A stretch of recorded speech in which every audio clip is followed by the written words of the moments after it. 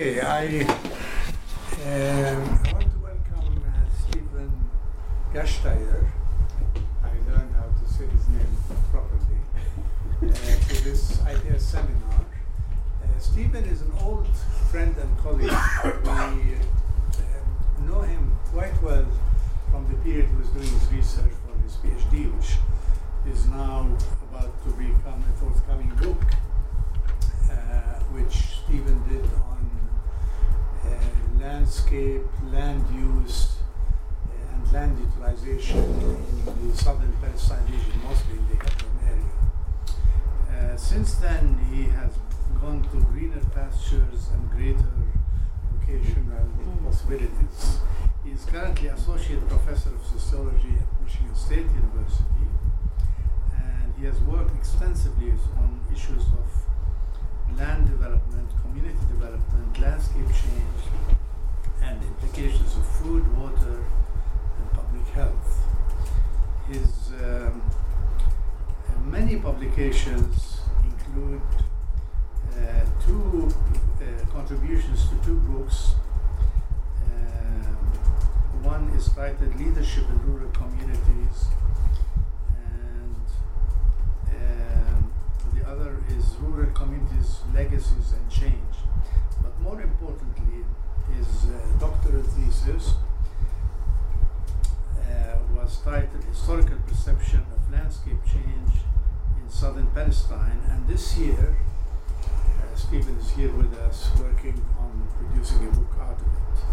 He has worked with a number of associations, including AREAGE, UNIS projects on agroecosystems, and with the Palestine Institute for Arid Lands and Environmental Studies, which is in... It was in Hebron. I believe it no longer exists.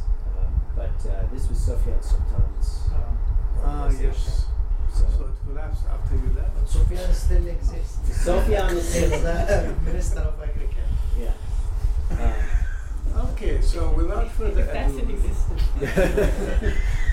the title of Stephen's work of input today is Palestinian Human Right to Water and Sanitation, Opportunities and Potential Pitfalls.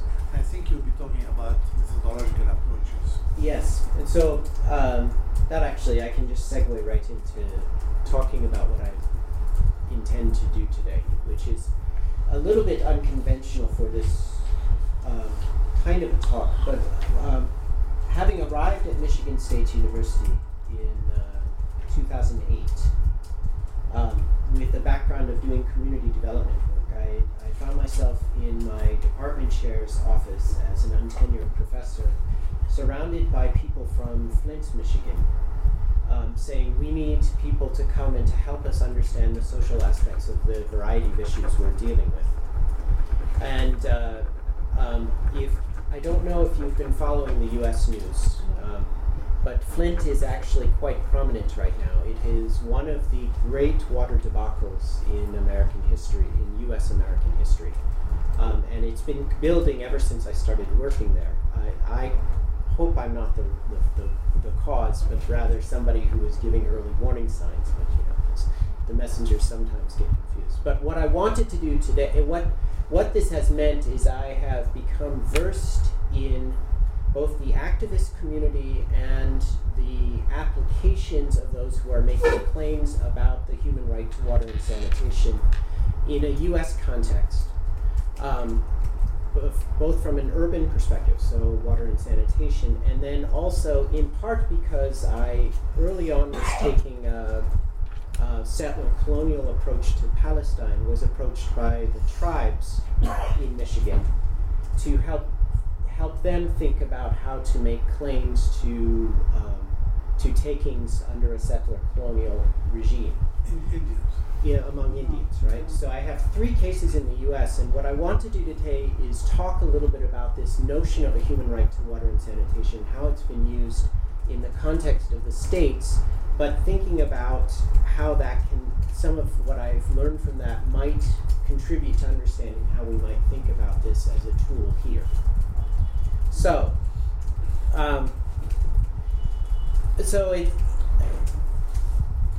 so we have these three cases in the United States that were introductive to me. In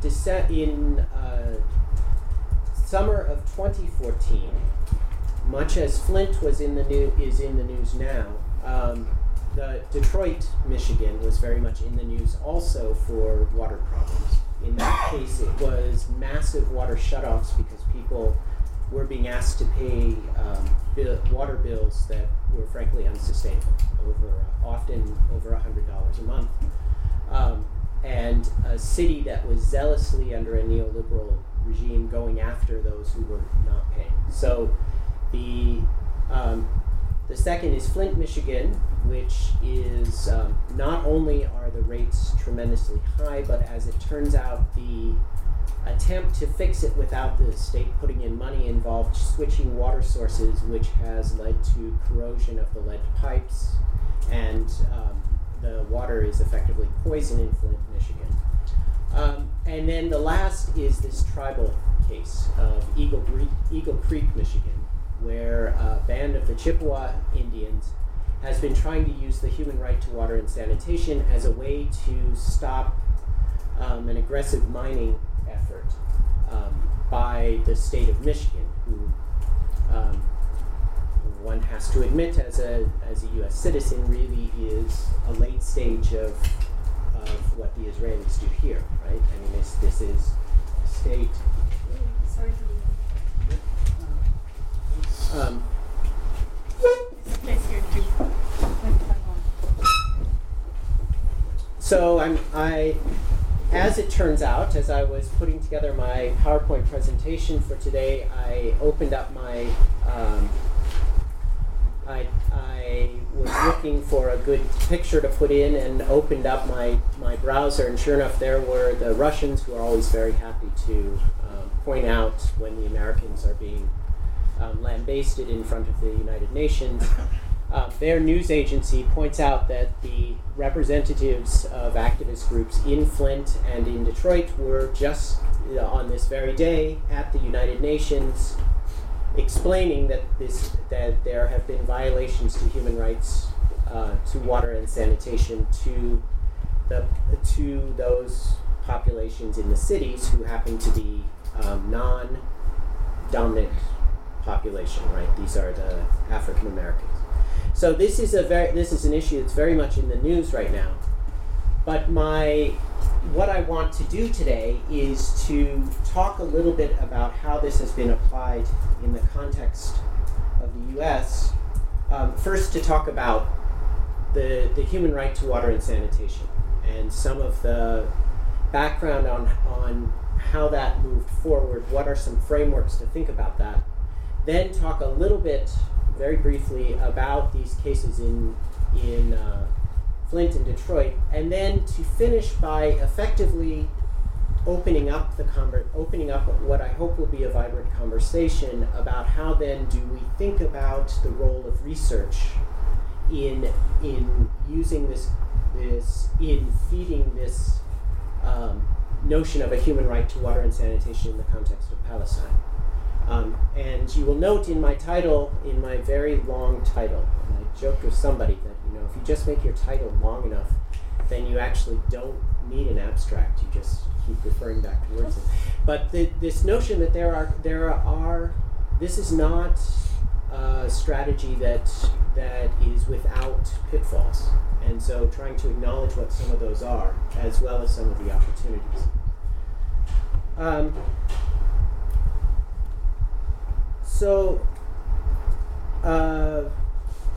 So really, let's start by, as a sociologist, I always try to go back to an overarching framework to try to understand a given issue, right? And one of the ways to think about where we are right now is that we've moved in terms of water from a modernist framework, where what nations were doing in the 1950s through the 70s was putting in the structural building blocks of industrial capitalism. and that this really explains this heavy dam building exercise and putting in infrastructure. Interestingly, we think of the U.S. as terribly developed. In fact, the rural United States in 1950, 50% of the population, no, that's not quite true, 27% of the population lacked access to complete plumbing facilities. And many of us who grew up going to visit grandparents in the rural U.S. in mid 1960s know that, right? There was the outhouse in the back that you still went out to. And part of what the Great Society was doing, what the War on Poverty was doing, was putting in the physical infrastructure that created the makings of a modern state. And so it was all about industrial enterprises that were literally modernizing water as we know it, right? And this was also the case. We've talked before about the Gap Dam, but the Gap Dam was modeled on TVA. TVA was very much part of this same initiative in the U.S. TVA is the Tennessee Valley Authority. And we saw it, you can think about the U.S., you think about Canada, the virtually everywhere in the world they were involved in these big dam building initiatives through the 1970s. The thing was you needed lots of government money to make that happen. And starting in the late 1970s, globally you saw a shift toward a framework that wanted to move away from government and channel money into the private sector. And so the privatization framework really started in the early 80s, really picked up steam by the 1990s. And the argument, one argument you can make is that privatization was about, was led to this emphasis that has been very much in play since the early 2000s toward thinking about human rights to water as something for which you need human rights. So you have these three waves, and if you look at Michael Borovoy is a Marxist scholar from UC Berkeley, who introduced this notion of building on Polanyi's notion of movements and counter movements, but really argues that this commodification, or if you will, privatization of nature was this third wave. And the response to that is this, by civil society, is this making more explicit a notion of human rights. Okay. So if that's the case, then one of the things we have to think about is where does this human right to water come from in terms of UN documents, right? And thinking about the documents at the UN as being as building us towards this, right? So it's in the you start to what is interesting is that the scholars who have looked at the human right to water and sanitation, when they go back and they look at the documents, it's very clear that in 1948 the notion, the framers of the Universal Declaration of Human Rights presumed that water was so taken for granted as a basic right that it didn't need to be mentioned, right? And that notion that it's so taken for granted then carries over to the UN Water Conference in the mid-1970s. But then already by 1979, you're starting to see explicit reference to water in the Declaration of Violence Against Women, or discrimination against women, and the rights of the child. But at the same time, you're seeing very aggressive moves towards privatization, and so the Dublin Conference is considered infamous by by water rights activists, because it was at the Dublin Conference on Water, which in many ways can be considered the first World Water Forum, which is a non-UN meeting that happens once every 3 years with a whole range of water players from around the world. The Dublin Conference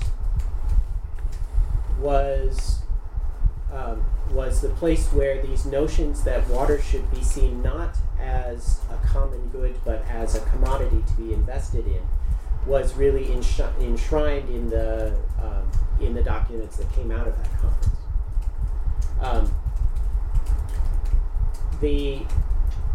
The International Conference on Population Development makes a passing reference to water but does not weigh in on this. But then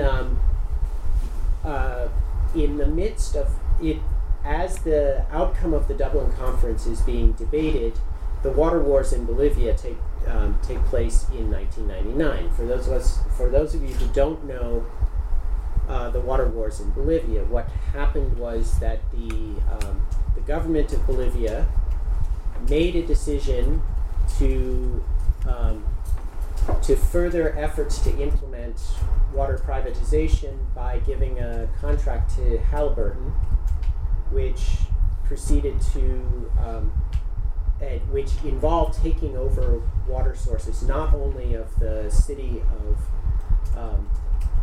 La Paz but also the surrounding barrios. And actually, it was first Cochabamba and then it was La Paz. Then put in place a water rate that would ensure a return on investment in a time frame that would look good to their investors, which spiked water rates to a point where people found it unaffordable, and led to massive street protests. Someone was killed in the street protest. The director was actually run out of the country, almost literally. And in many ways, it sparked the international movement around a notion of right to water. So you start to see these debates carrying out at a series of international conferences. But finally, in 2010, international civil society activists saw an opening with the Bolivian, was it the Bolivian? No. Yes, the Bolivian ambassador to the UN to push forward an actual human right to water and sanitation at the UN itself. And that's where we get the UNGA resolution 64292, which was passed unanimously, but with trying to remember the exact number, 40 abstentions, I think. One of which was the U.S. Israel and the U.S. were both abstainers, but in the end would not vote no on the resolution. And then the Human Rights Council passed a companion resolution that set up a special rapporteur, so it gave it some teeth. And so in the midst of all of that, we have the World Water Forums, which were established. And the notion of the World Water Forum was that these would be forums that would come together to debate the large issues of the day. What is notable is that there in Marrakesh there was a ministerial document that effectively said water needs input from the private sector. In The Hague, there was a document that said, yes, but we have to take care about making sure that this is done in the right way. By Kyoto, there was a major debate in the end, there was no mention of the human right to water and sanitation, but it was debated very heavily to the point where you had national disagreements on the floor. And by 2006, there was tacit recognition that there should be a human right to water and sanitation. in these forums, followed by similarly in Istanbul and then in Marseille in 2012. And in South Korea. And in South Korea as well, this is the most recent one. So, here's what actually comes out of the UN resolution. So, acknowledging the importance of equitable access to safe and clean drinking water and sanitation as an integral component of the realization of all human rights, reaffirming the responsibility of states for the promotion and protection of all human rights, etc., and recognizing that the right to safe and clean drinking water and sanitation as a human right that is essential for full enjoyment of life and all human rights. Good. So then what does that mean? Well, now we have to think about the mechanisms, right? Once it's passed, it's just words on paper, then how does this get implemented? And this is where we need to think about the human rights system. And the notion that there is a global system, there's a global office, and then there's regional, but then within that there are regional systems in which these kinds of things can take on meaning. What is notable is that at the global system, the companion resolutions led to the establishment of a special rapporteur on the human right to safe drinking water and sanitation. And that the first special rapporteur was the woman on the right. Her name is Catarina de Albuquerque. The second is, I had him in my notes, but I of course didn't get out my notes. Gentleman who's far less charismatic than Catarina de Albuquerque. Just appointed, he's a Brazilian. Interestingly, the first special rapporteur was a lawyer by training who's done a lot of work on human right to water and sanitation. This second rapporteur, who is much less in the public spotlight, is an engineer by training. And so we can speculate on what that, if there's any meaning in that. But let's get it backwards, forward.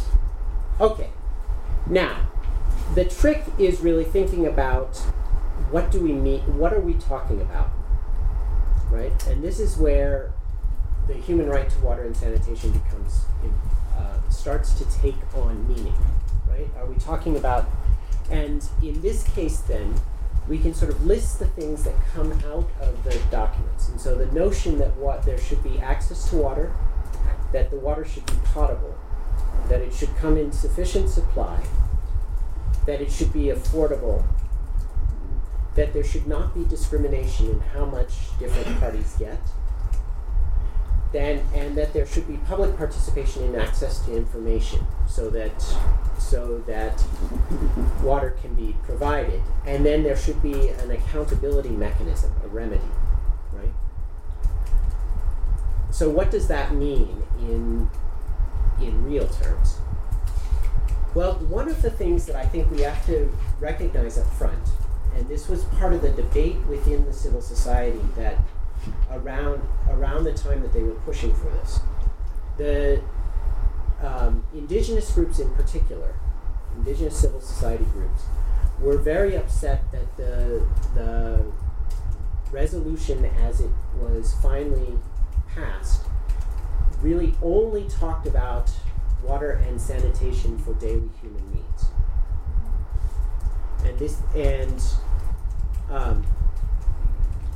And so it is that really limits the scope of what can be called for, right? So we think about your rural community that's heavily grounded, say a rural community in Jericho. In terms of livelihood, is daily human needs all they want water for? Well, I suppose it depends how you define daily human needs, but as it has been defined most commonly, that means just for drinking, for domestic purposes, right? Whereas your community in the Jordan Valley is likely to need that water for irrigation as well as for drinking and bathing to if they have any hope of remaining there as a community, right? So this has been one of the contentious points, and I'm going to talk a little bit. The Eagle Creek example is interesting because it's an attempt, one of many, and we're in discussion with others to try to redefine this daily human needs bit so that it can fit the claims of groups like your village in the Jordan Valley. But given that, this notion of safe drinking water means that we have to think about clean water, right? In particular, is this free from hazardous substances that could endanger human health, whose color, odor, and taste are acceptable to users, right? So this notion is not just, is there water that somebody has defined as potable, but is there water that's defined as potable for the local population? And is it water that's not going to make people sick, right? And this notion of non-discrimination, right? And so we can already see, pulled from a B'Tselem report, there's plenty of room here to talk about the situation in Palestine. There's a clear argument that could be made around discrimination or non-discrimination in terms of access to water. But how do you define that, and how do you define it locally so that a claim can be made? That's a different issue. But again, the notion of non-discrimination is important because it is one of the footholds that gets used very commonly. The notion of access to information, right? So to what extent does a particular class of people have access to the decision-making process around water, right? And to what extent can they therefore make claims, right? And again, you can start thinking about Israel, Palestine on this notion of access to information. Right? Who has access to what information? How widely is it distributed? And then accountability, ultimately. What is the remedy? Where can people go to get accountability? Now, one of the key points here, though, is we have to think about who are the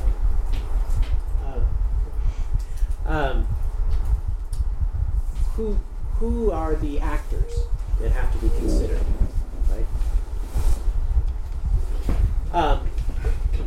And what are the duties of those actors, right? So if we're talking about central and sub-state actors, are we talking about who? We're talking about a question of sovereigns. Who are the sovereigns in a particular case, right? And to what extent? What are their duties? Well, they have a duty to respect.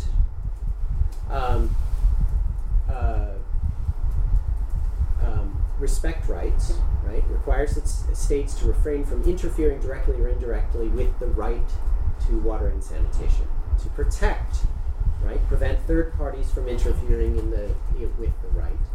And to fulfill, to facilitate, to promote, to provide, right? So in other words, they can't just say, well, it's not our problem. They have a duty to intervene and to facilitate the right to water and sanitation, right? But what was very important, Catarina de Albuquerque early on made very clear that we're not just because of the landscape of water and sanitation in the late part of the first decade of the 21st century, we absolutely have to think about non-state actors as well. And by this, they largely mean the private sector, right? This is controversial. There are, for obvious reasons, the private sector actors are not necessarily thrilled to be included. But generally, there has been, at least coming out of the Special Rapporteur's Office, a consistent principle that they have a duty to respect human rights, and specifically the human right to water and sanitation. and they must do due diligence to assess whether what they are doing impacts the human right to water and sanitation. And then there should be remedies in place when they do not.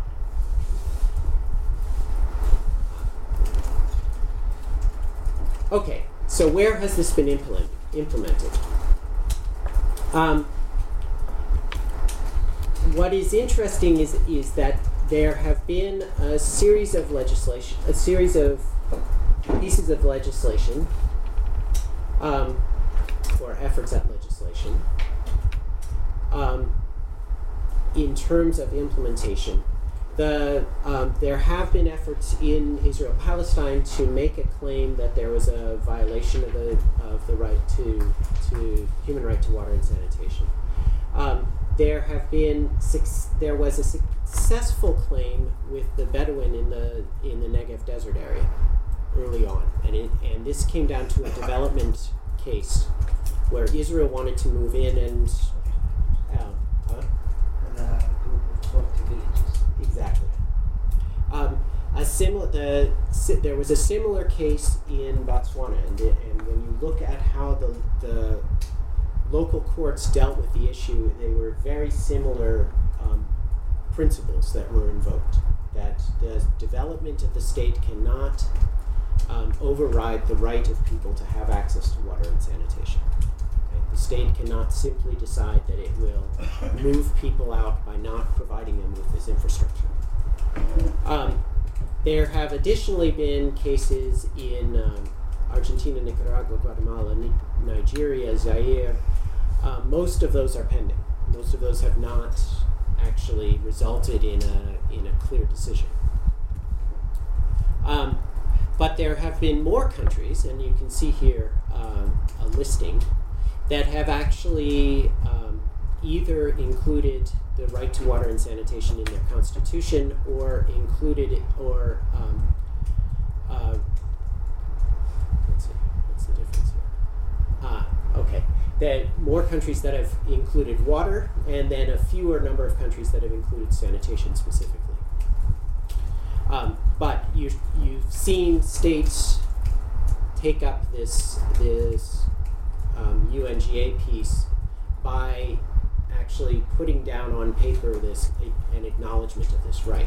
And I have worked with community water associations in Malawi who've been trying to work out what does that mean in real terms, right? In Malawi, for instance, where 60% of the population doesn't have access to complete plumbing facilities, or doesn't even have access to a standpipe. What does this mean, that there's a right to water and sanitation, and what's the obligation of the state? It's an interesting question, right? Okay, so now what I wanted to do very quickly was make the case as to why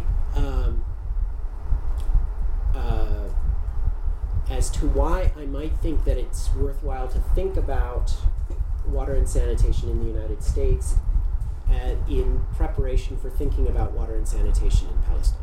Because on their face, they're very different places. But I think, writ simply, I think the one overriding frame we can think about is the Euro-colonial settlement frame. Right? Settler colonialism has certain ways of moving forward in accumulations of wealth, in terms of transformation of land, that provide for obviously contextual differences, but a lot of similarities. And again, since the 1990s, when I first was doing in-depth research here, and in the second decade of the 2000s, there's been a growth of literature that is comparing settler colonial movements. And I think it's a frame that's worth thinking about, because there's settler colonial societies seem to run into very similar issues and have very similar effects on the population on which they settle.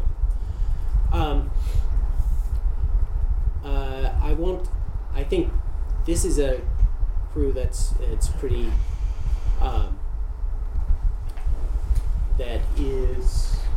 that has a lot of experience with this literature, so I won't go a lot further than to simply say that there's a good literature that has documented how these patterns seem to replicate themselves, both in narratives and in terms of patterns of land transformation and patterns of resource distribution.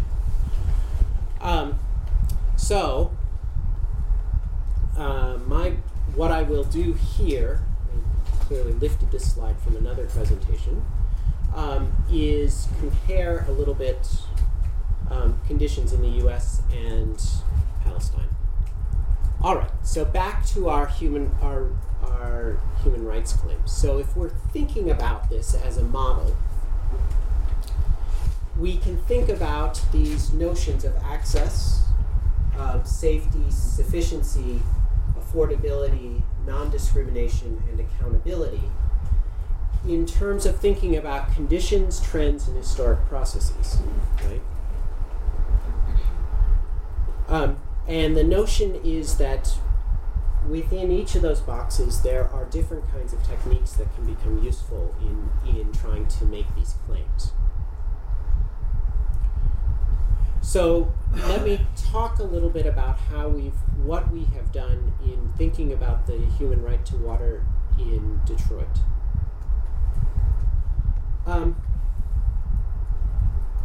Again, clearly I lifted this from a much longer presentation on the human right to water in Detroit. But the point would be that what we needed to do in Detroit in 2014 was to prove that that the issue of affordability was not an issue of lax payment. And so what we had to do was to be able to show, and you can see in this description, not just what the Detroit water rate was, but how it compared to other water rates in the region and in the United States. And one of the things we were able to show in the documentation that convinced the special rapporteur to come and do a report was that the water rate in Detroit, even if you took the figures that the water authority was giving us, which was a third lower than almost any household we talked to. They said that the base rate is $67 a month. We couldn't find anyone who was paying less than $100 a month for water at a household rate. But even given $67 a month, this was a third higher than any other comparable city in the United States. Right? So this is effectively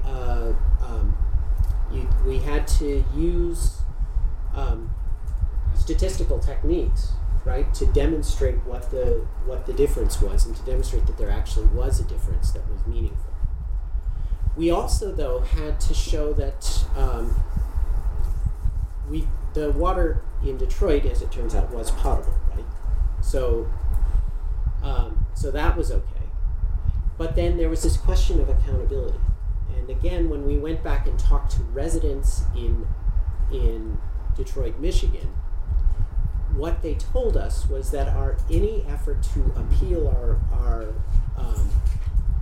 our water bill, any effort to try to understand why our water bills were so high, was met with resistance, right? And so this then, rather than using statistical techniques, involved lots and lots of focus groups and interviews with citizens and with activists to try to understand what the mechanisms were that kept them from being able to make a viable complaint either to the city or to the State Department of Environmental Quality about, for instance, contesting their rates or contesting declarations of non-payment, which is to say we had people who would say, I've been paying my bill, they just delivered me this notice saying I haven't been paying my bill.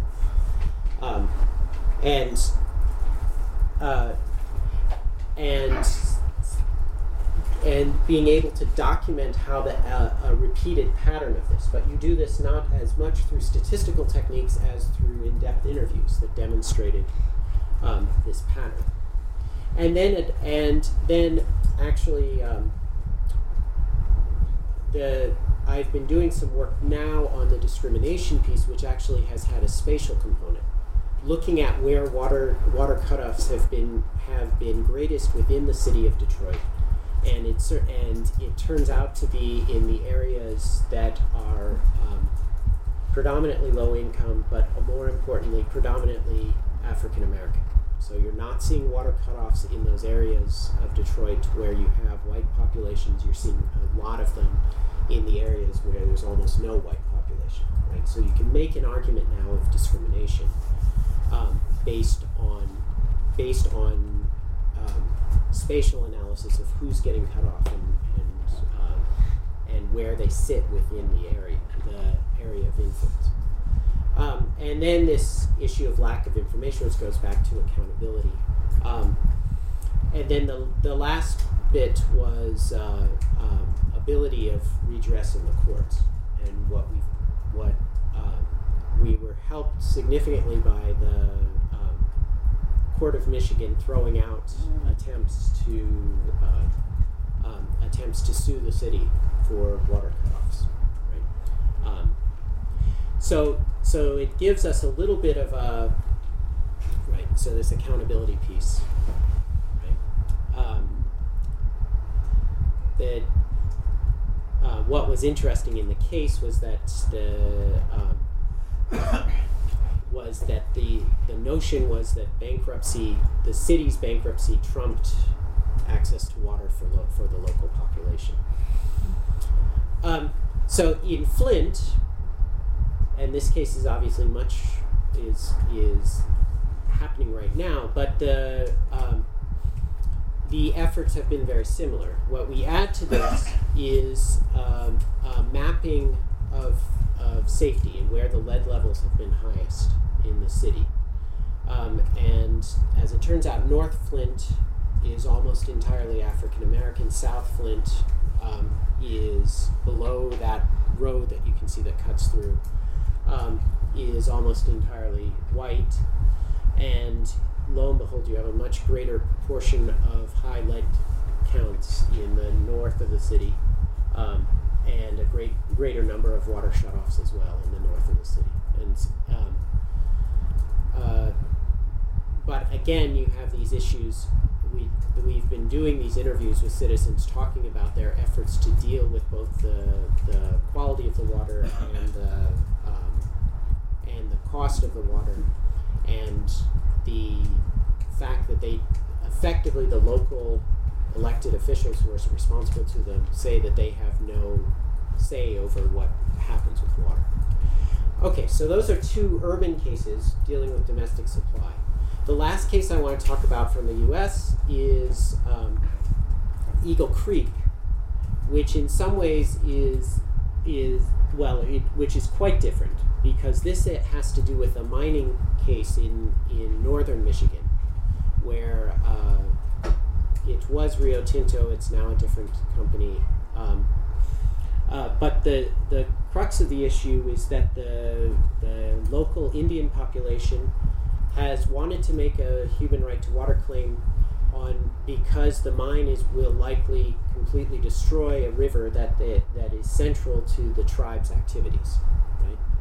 And what they have wanted to say is, irregardless of whether you could pipe in potable water, this is a violation of our human right to water and sanitation, because that river is central to our food sovereignty. It is central to our cultural activities. It is central to a range of other things that we have to do to be people, right? And so we've been able to document easily these sort of lack of disclosure, lack of standing in the courts. Affordability is a non-issue, but what we have been working on doing is documenting things like the water quality deterioration from mining activities, the changes in the changes in food self-sufficiency from not being able to fish in the river as the water quality deteriorates, the changes in ability to carry out rituals based on deterioration of the water, and the breakdown of cultural cohesion and social cohesion. We're getting some traction at the international level with this, which is a bit surprising, but is also encouraging in terms of the possibility of expanding this so that it can be applied beyond just the 100 liters per day rule. Okay. So, if we are going to apply this to Palestine, I think we do need to think about some of the precursors. One of the things I noted in the Al-Haq documents that looked at water and sanitation is that they start, and I think this is a critical place to start, with debunking the myths, right? So Samer al-Atut's brilliant work from the late first decade of the 2000s used the theory of imaginaries to talk about Israel's settler colonial activities around water takings. But part of that was this shift that occurred soon after the foundation of the state from claiming abundance of water that wasn't being used widely to claiming scarcity of water. And that is the imaginary that persists to this day in most of the international community when they think about Palestine. And you can look at any UN map right now, and severe water scarcity is marked in red over Israel-Palestine as it is over much of the Middle East. And it's helpful to point out, yeah. This is the worst possible argument you can bring because according to hydrologists, London is a desert. Water consuming London doesn't fall over London. This is the worst possible. So this is shooting yourself in the foot. And I told the people who put out that pamphlet because they really shot themselves in the foot. Really, please take away that slide. Okay. It's possible, although it is, okay, but 596 millimeters of rain per year is not a small amount of rain per year, right? I mean, my parents live in Albuquerque, New Mexico, where they're talking about 235, right?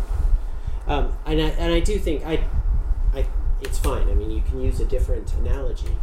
You're going to get killed with that. Okay. But the point is that Palestine is not necessarily water scarce without restrictions from the Israelis, right? 619 millimeters of rain in Ramallah. There should never be a water shortage if you're storing water properly, right? We can take away the London part, right? I mean, we could look at. You talk about Ramallah or the West Bank? No, this is a Ramallah. The average is the same. Yeah, the average. No, there's a lot less rain in the south of the West Bank. Yeah, Oh yeah. We know, but we know that water goes. Jenin would be your classic example, where there's, in terms of precipitation, there's plenty of rainfall. But it turns out actually Jenin is the region that has the highest population that doesn't have complete access to water. Right? Is anyone correct about that? That used to be the case. Yeah. We have a person from Jenin here. Yes.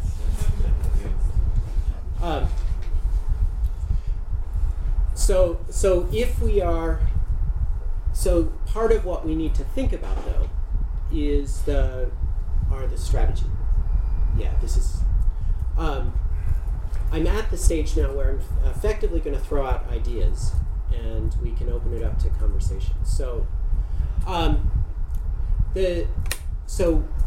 some thoughts about sort of how we would go about thinking about making a case, and part of what I'm arguing we have to do is some of these mappings of availability of water, mapping of consumption of water, right? So we know there's this general principle, right? But then how do you document what the drivers are? And part of this is understanding where are the how does per capita consumption vary across a place like the West Bank and a place like Gaza? Is there per capita consumption that's less than Jews within Israel? And in some cases there is, in some cases there isn't. But so there's this relative to Israelis, but there's also understanding the the relativity across the West Bank, right? The availability of drinking water in Ramallah is very different from Jenin, is very different from the Hebron villages. And actually documenting that in a way that gets at drivers is important. Can you read that? Tubas, Jenin, West Bank. Tubas is 37. The last one. Yeah. Tubas, Jenin, and then West Bank average. The West Bank average is 73. And this is how many liters per what? this is liters per day. Per day. So the UN, Domestic use. yeah, for domestic use. So the UN standard is 100, right?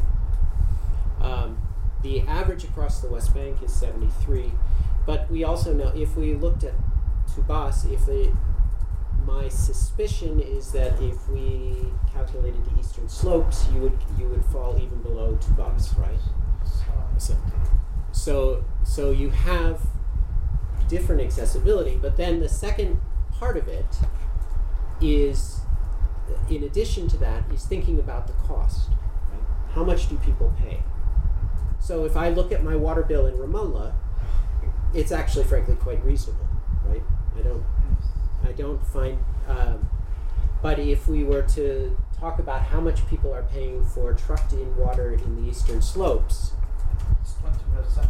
Yeah. Their income in some areas. exactly. 20%. And you found when I did interviews in Jenin, now 7 years ago, there were villages like that in Jenin as well, where they were getting trucked water and they were paying very high rates for their trucked water.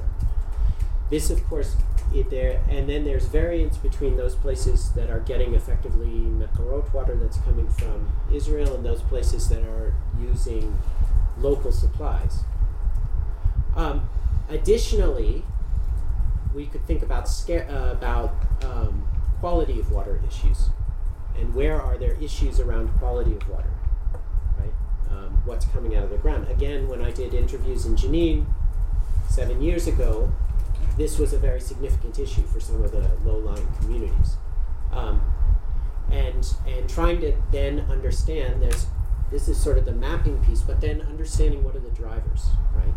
And starting to understand who are the responsible parties. Right?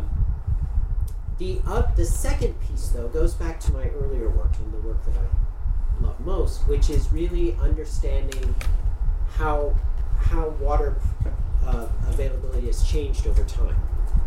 Right? So there's the conditions now. But I think it's also very important, there's a great possibility of using the sort of landscape history stuff that a number of us have been involved in to understand this historical process. So it's not just that Israel put in dams on the Sea of Galilee and piped water into the Mekorot. It's these processes of putting in settlements that take water from downstream communities. So I think I mentioned earlier this week to someone that I became very exercised when I read an article in the New York Times about how Etzion Junction was a point of reconciliation. Because in doing my research in that area, one of the things that became very clear was that the Gush Etzion settlements effectively took away the spring water that went down into Wadi Arum. And so understanding those processes, right? And there's every reason to believe that was no accident, right? That Etzion Junction and then Efrat decided to put their settlements just where those springs were so they could use them, right? And that either by uncovering documents or by association, you can make that claim. Right? And that claim, likewise, can be then turned into part of a human right to water and sanitation claim. So, I think I'm at the point where I can sort of close up with some key points, but also hopefully open this up for a conversation about what I've missed. because I'm sure I've missed significant amounts. But what I would like to see is, if there's interest, is this maybe be the start of a conversation about collaborations to start doing this kind of research. So, I'll close with that.